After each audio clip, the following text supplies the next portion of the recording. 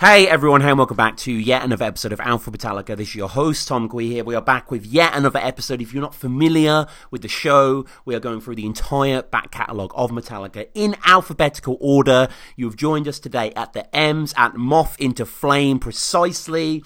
This, of course, is of Hardwired, the band's most recent album at the time of us recording. It's kind of crazy to think that this song is nearly 3 years old. I think it's September 2016 on Howard Stern when it was debuted. And wonderful track. Looking forward to getting to this track and breaking it down. As always, get in touch with me, metallicapod@gmail.com, if you want to come on and discuss a song.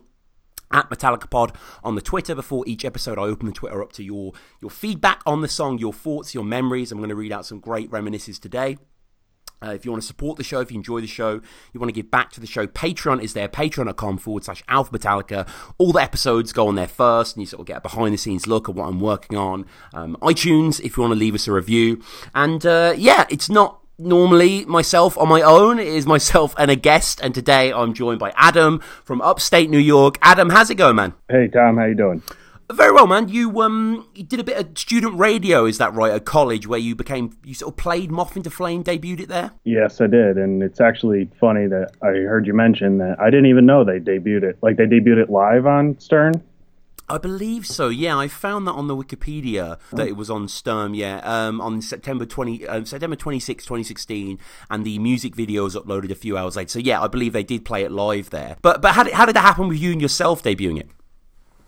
It's funny because the reason I wanted to get into radio was I'm actually a big Stern fan, and I didn't even know they debuted it on that show. Mm-hmm. Yeah, they did a Master of Puppets performance as well, I think the same day, which is a crazy live performance. I don't know if you've seen that in the studio. I have seen that one. So I remember when they first announced that they were releasing a new album, so I'm kind of younger, and I just got into the band, like really got into them right after Death Magnetic had come out.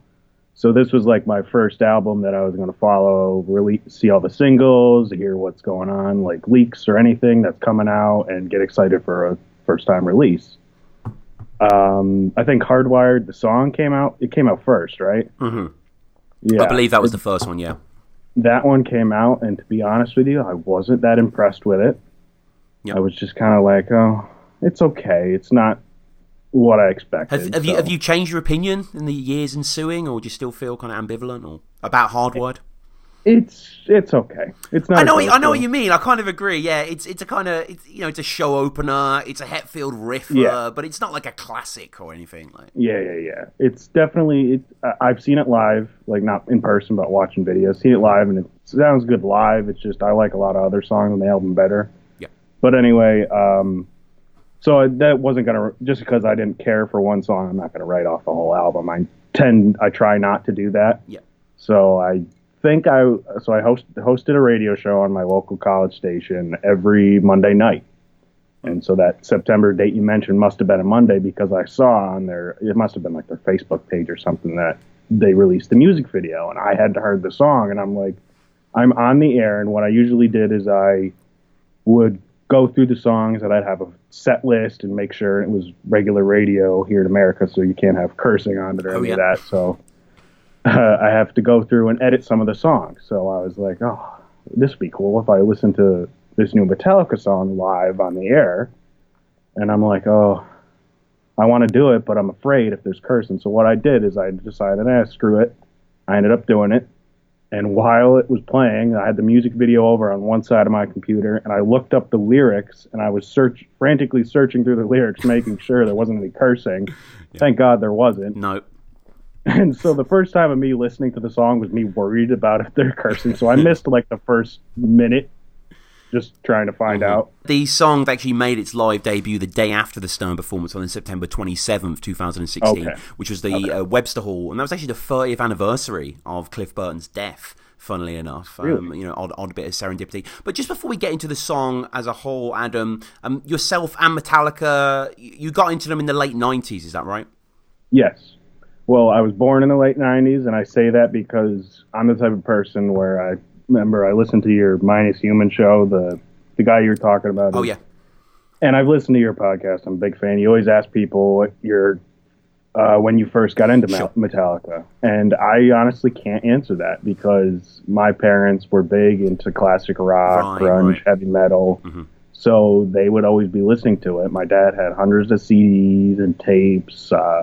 Both him and my mother always listened to the local rock stations here. So I was surrounded by stuff like that and Metallica from a very young age. I guess the best I can give you, my earliest memory would probably be real late 90s, early 2000s. We had a boat, and we would go out on the boat, and my dad would always put on the local station here, and it would probably, I don't even know the song, but it would probably be something from the Black Album, Load and Reload, because that's what was big. It was played all the time back then. Getting forward then into Moth, which is off Hardwired, which, you know, obviously, and a lot of people point to it as being one of the highlights off the album. Where do you rank it in terms of the Hardwired album as a whole? I definitely agree with that. It's probably one of my personal favorites, and usually when I get into albums, I'll play it like crazy, and then I'll get sick of it. But Moth is one of those songs that if it comes up in like a shuffle or something, I'll always listen to it and won't skip it. That one is probably one of my favorites. It's between that and one that I've noticed, I don't know about lately, but I noticed a lot of fans don't care for this one. If you agree with me on this, is Now That We're Dead on the album. I really like that one. It divides a lot of people. People are either huge acolytes of it, or I think the poppy inflections turn a lot of trues off. Yeah. And I think the reason I like it, and I was reading that a lot of people thought it was their closest of them sounding to the Load Reload era since the Load Reload era. And that's what kind of got me into the band. So that probably the song gives me a little bit of nostalgia, if you know what I mean. And the song itself, I mean, the song begins immediately. We're straight into it. Lars's cymbals are sizzling away. And it's got a very new wave of British heavy metal kind of dual lead line pulsing at the start, right? Oh, yeah. And then into that main riff, which to me is probably, I said this before on the show, is probably the highlight of Hardwired as a record for me. The chug into the, you know, that kind of, that moth motif, that pirouette into the second section of the riff, which is really tight and chomping and wonderfully executed. I mean, I don't know about you, I cannot get enough of the main Moth into Flame riff. I've listened to this song hundreds of times, and it doesn't fail to get me excited as it builds into the first verse. Yeah, I definitely agree with that. I listened to the song probably a couple hours before we recorded this just to get myself refamiliarized with it, and I agree with that point 100%. That riff comes in, you're like, holy shit, this is a good fucking song. Yeah, and it doesn't really feel like a Hetfield riff of old. It feels like, you know, it's still chuggy, it's still freshy, but he's kind of breaking new ground with some of the note choices. That was one of my main criticisms of Load and Reload. You know, it's relying too much on the 5/7, on the pentatonic, on the shapes that we've kind of heard before. But, you know, one of the things that I tend to do with the show when we're covering the songs is watch people play it live on guitar as well. I like to see what it just looks like on the fretboard. And there's just lots going on in Moth. There's a hell of a lot of movement going forward. Thematically, James has touched on these ideas before, say like Memory Remains, you know, the faded starlet, the price of fame, the Sunset Boulevard sort of stuff. I was actually doing a bit of research for the episode. I didn't realise it was directly influenced by Amy Winehouse. Apparently, really? Yeah, apparently James had watched the 2015 documentary Amy, and he said, quote, "The song was somewhat inspired by the Amy Winehouse documentary. When I watched it, it really made me sad that a talented person like that fell for the fame part of it. But to some degree, I see that mentality reflected in daily lives." And what do you make of the lyrics, the ideas in this song? See, I love the lyrics, but my biggest thing is people always make fun of me for this. Is like, I'll love the lyrics and I'll sing along with them and do whatever, but I'm a person that I ignore the meaning. And what I mean by that is I don't pay attention enough to know the meaning. Unless, like, how you explained how he might have gotten inspired by that Amy Winehouse documentary. It makes a lot more sense when I think back about it. But no, I think it's not, because obviously a lot of their criticism is some of James's lyrics, especially during the Load and Reload era, which I like that era, but I will admit there are some pretty dumb lyrics from that time. Sure. That these lyrics did not seem, it seemed like it was coming from somewhere from James.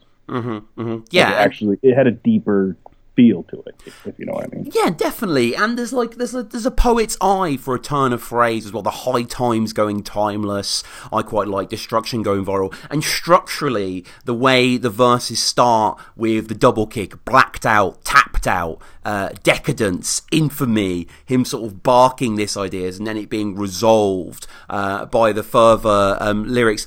The song moves forward at a fantastic pace. There's a real catch and release. There's a real earworm of that riff coming in as well. And the song gets really fast and quite dangerous. Like, I love the lighted up section as well. There's a relentlessness to it. It reminds me a little bit of Broken Beat and Scarred, and a lot of Death Magnetic in general, I suppose. It's just very imposing. It's so consistent and wild. I really started to get into the band and pay attention probably about a year after Death Magnetic came out. So that was an album that I was like, oh, this is what, because like I heard Saint Anger, Load and Reload, and Black Album I grew up with. I was like, so Death Magnetic was the closest thing to, oh, this is what they sound like now. And I agree, it definitely had that Broken Beat and Scarred and that whole Death Magnetic feel to it, but it modernized it in a way and made it sound better, in my opinion. Yeah, and the lighted up section as well is bookended by the harmony lines that we hear at the start of the song, and these come throughout, and I think they blend really well. I think that's something quite new for the band. You didn't really see that in Death Magnetic. Normally it's just riff piled on riff. Here they have these guitars kind of etching out the eaves of the song, and the whole Soldier Soul section as well is really strong, and it just has a kind of bark and release, him just going, who cares at all, same rise and fall, building into the moth into the flame. And I mean, the moth into the flame as an image, it's kind of a classic Fable image. Everyone's familiar with it, but it's effective and it's poignant, I guess, in this context. I definitely agree with that. It's just, and you mentioned the music video. I thought, because I think it had the lamps that were swinging, and I just thought it was, from the first time when I was paying attention to it after I found out there wasn't any cursing in it, and I was like, you know what? I'm not huge into music videos, but this one has a pretty cool visual to it. It does. I mean, all the Hardwired songs got videos.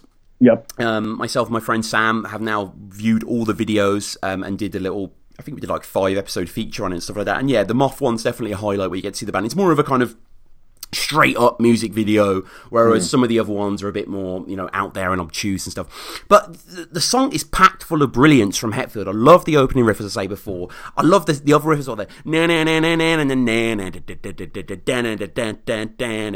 he sings over as well. I think that refrain, that twist, again, it's very simple, but I think it works so well with the chug. And Adam, it's a running theme with the show, and it's became a bit of a parody at this point, that I criticise Kirk.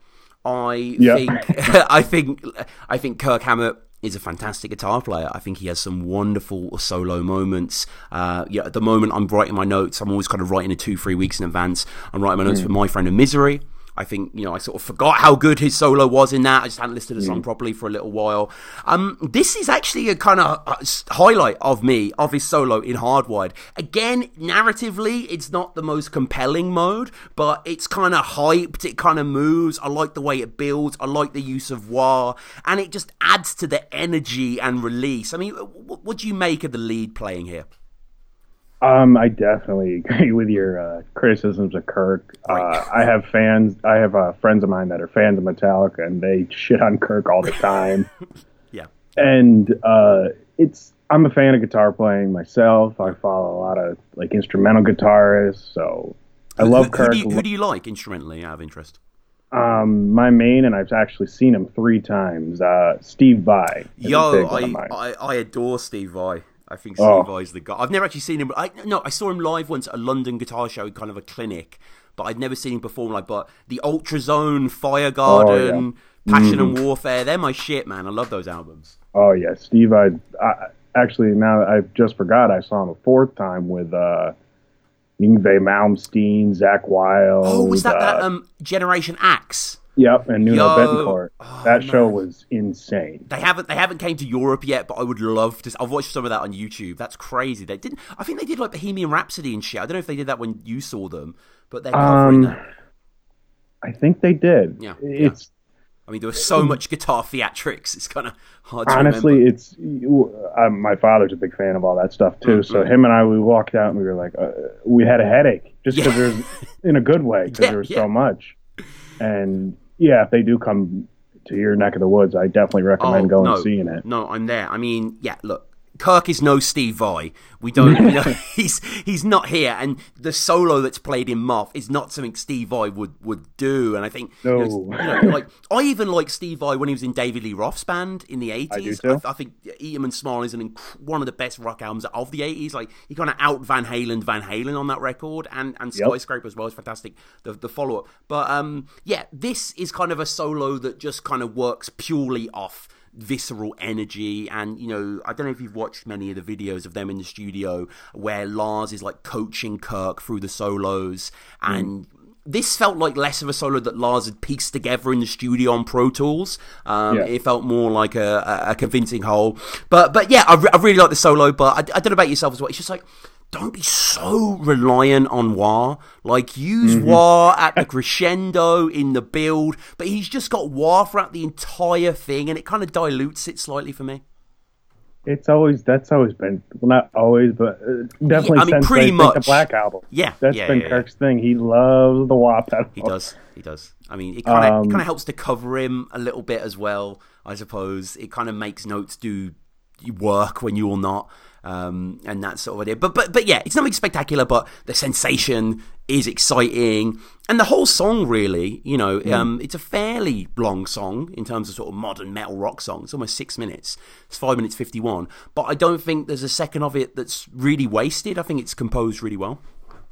My judge of a song, usually of songs that I like, is if no matter how long it is, if I'm listening to the song and it ends and I want more, then you know it's a good song. And that's how I feel with Moth and a lot of this album, to be honest.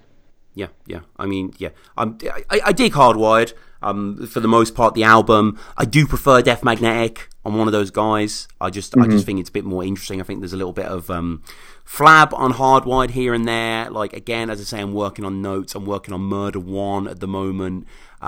Which and Man Unkind. I know we covered Man Unkind recently, but Murder One I'm working on, and yeah, that's a little bit OTOs for me perhaps. But yeah, the song's good, and I like the way that he brings in the na na na na na na na na that riff at the end as well. It kind of interrupts Hetfield as they build towards the end. The song replicates the start. The na na na na na na. You know, this is a really good song. I have to say, I've got no real criticism against it. I really enjoy it, and I will continue to listen to it whenever it comes on the playlist. And funnily enough, bit of research on this song, purely off Wikipedia. Apparently this is the official theme song for an American TV show, TBS's E-League, which is kind of like, you know, like esports when people play like video games and stuff. I wasn't aware of that, but it kind of makes sense. I can kind of hear that.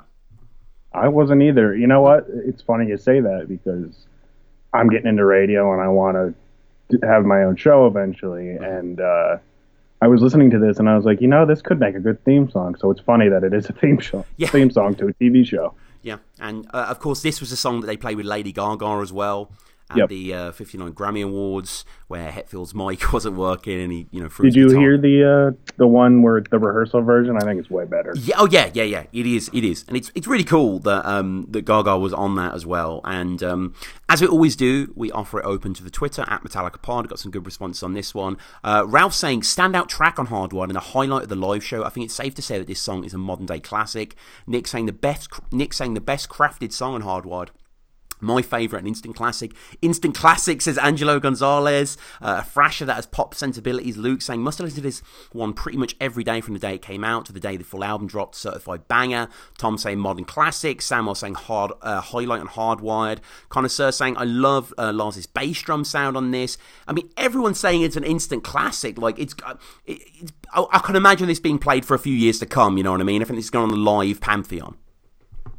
Yeah, if Metallica does ever, and it's still unsure, if they do ever go and make another album and go on another tour like that, I would hope, unlike they do with Death Magnetic, they kind of don't play anything from it.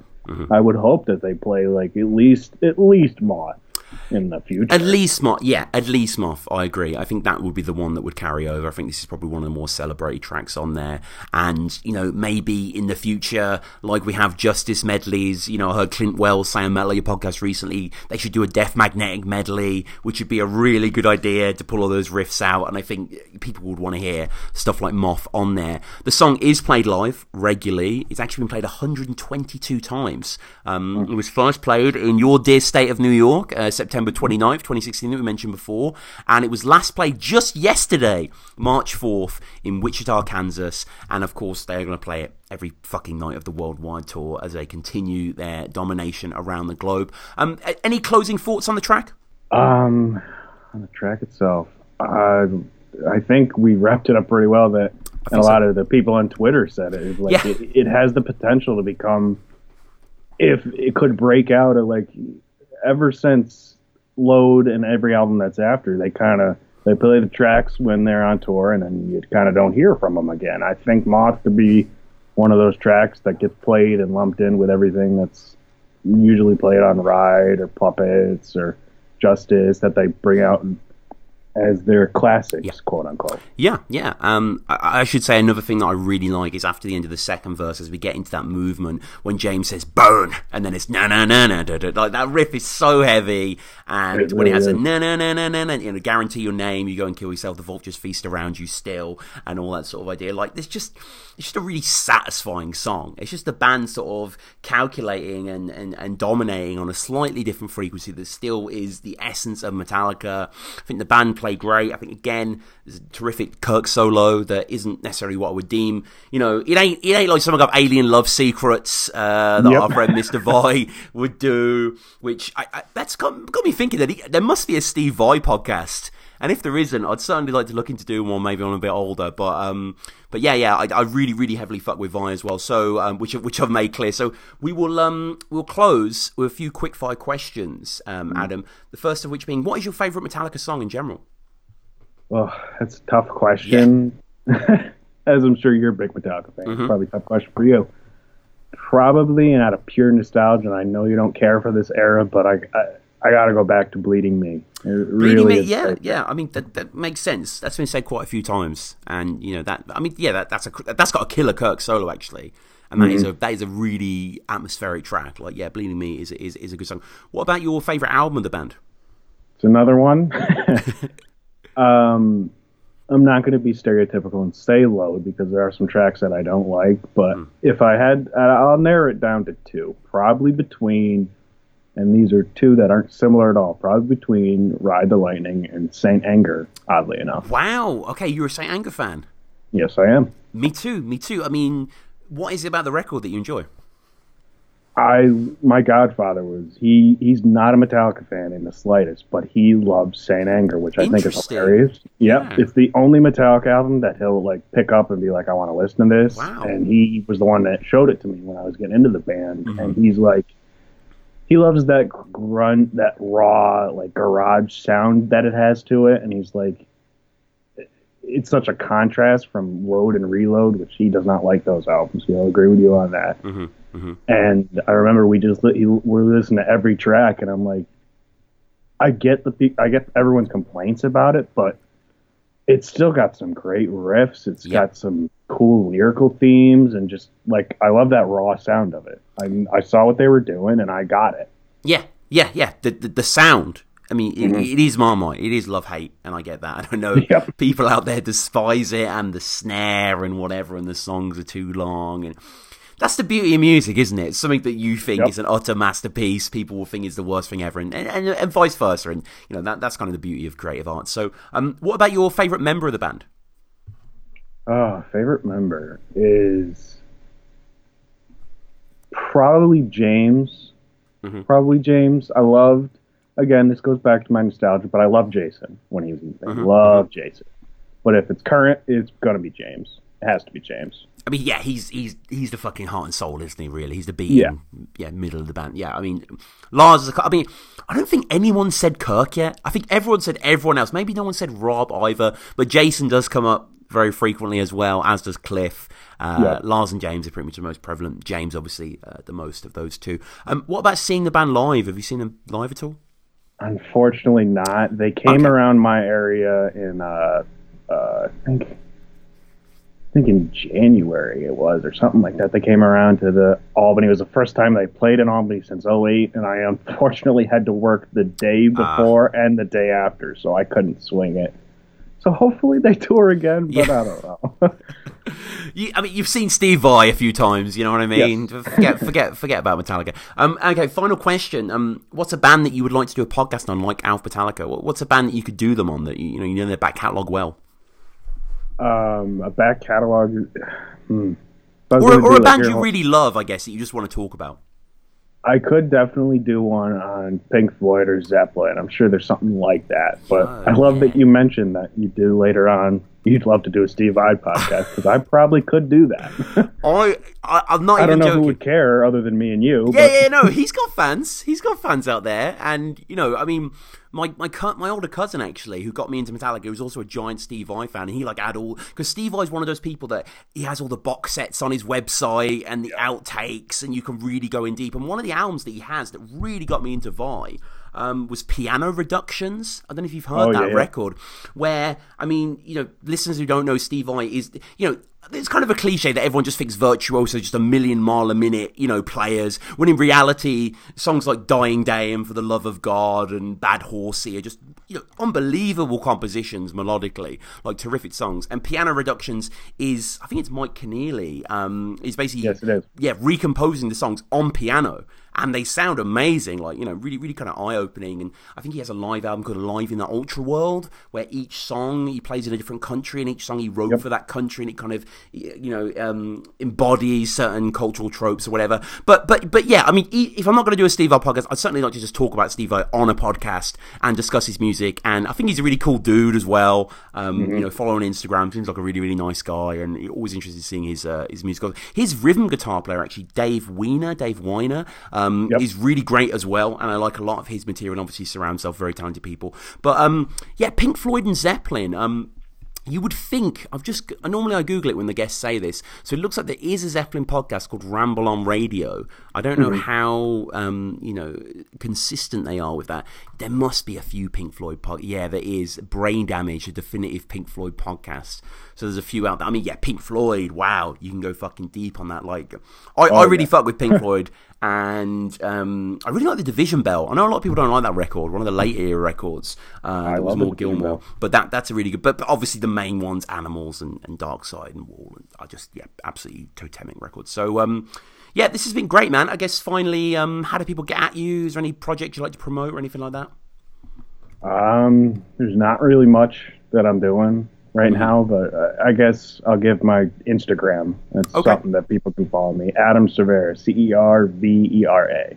Adam Cervera. They'll be able to see your name in the title and stuff like that. But follow Adam there. Follow us as well at MetallicaPod. Get in touch with me, metallicapod@gmail.com.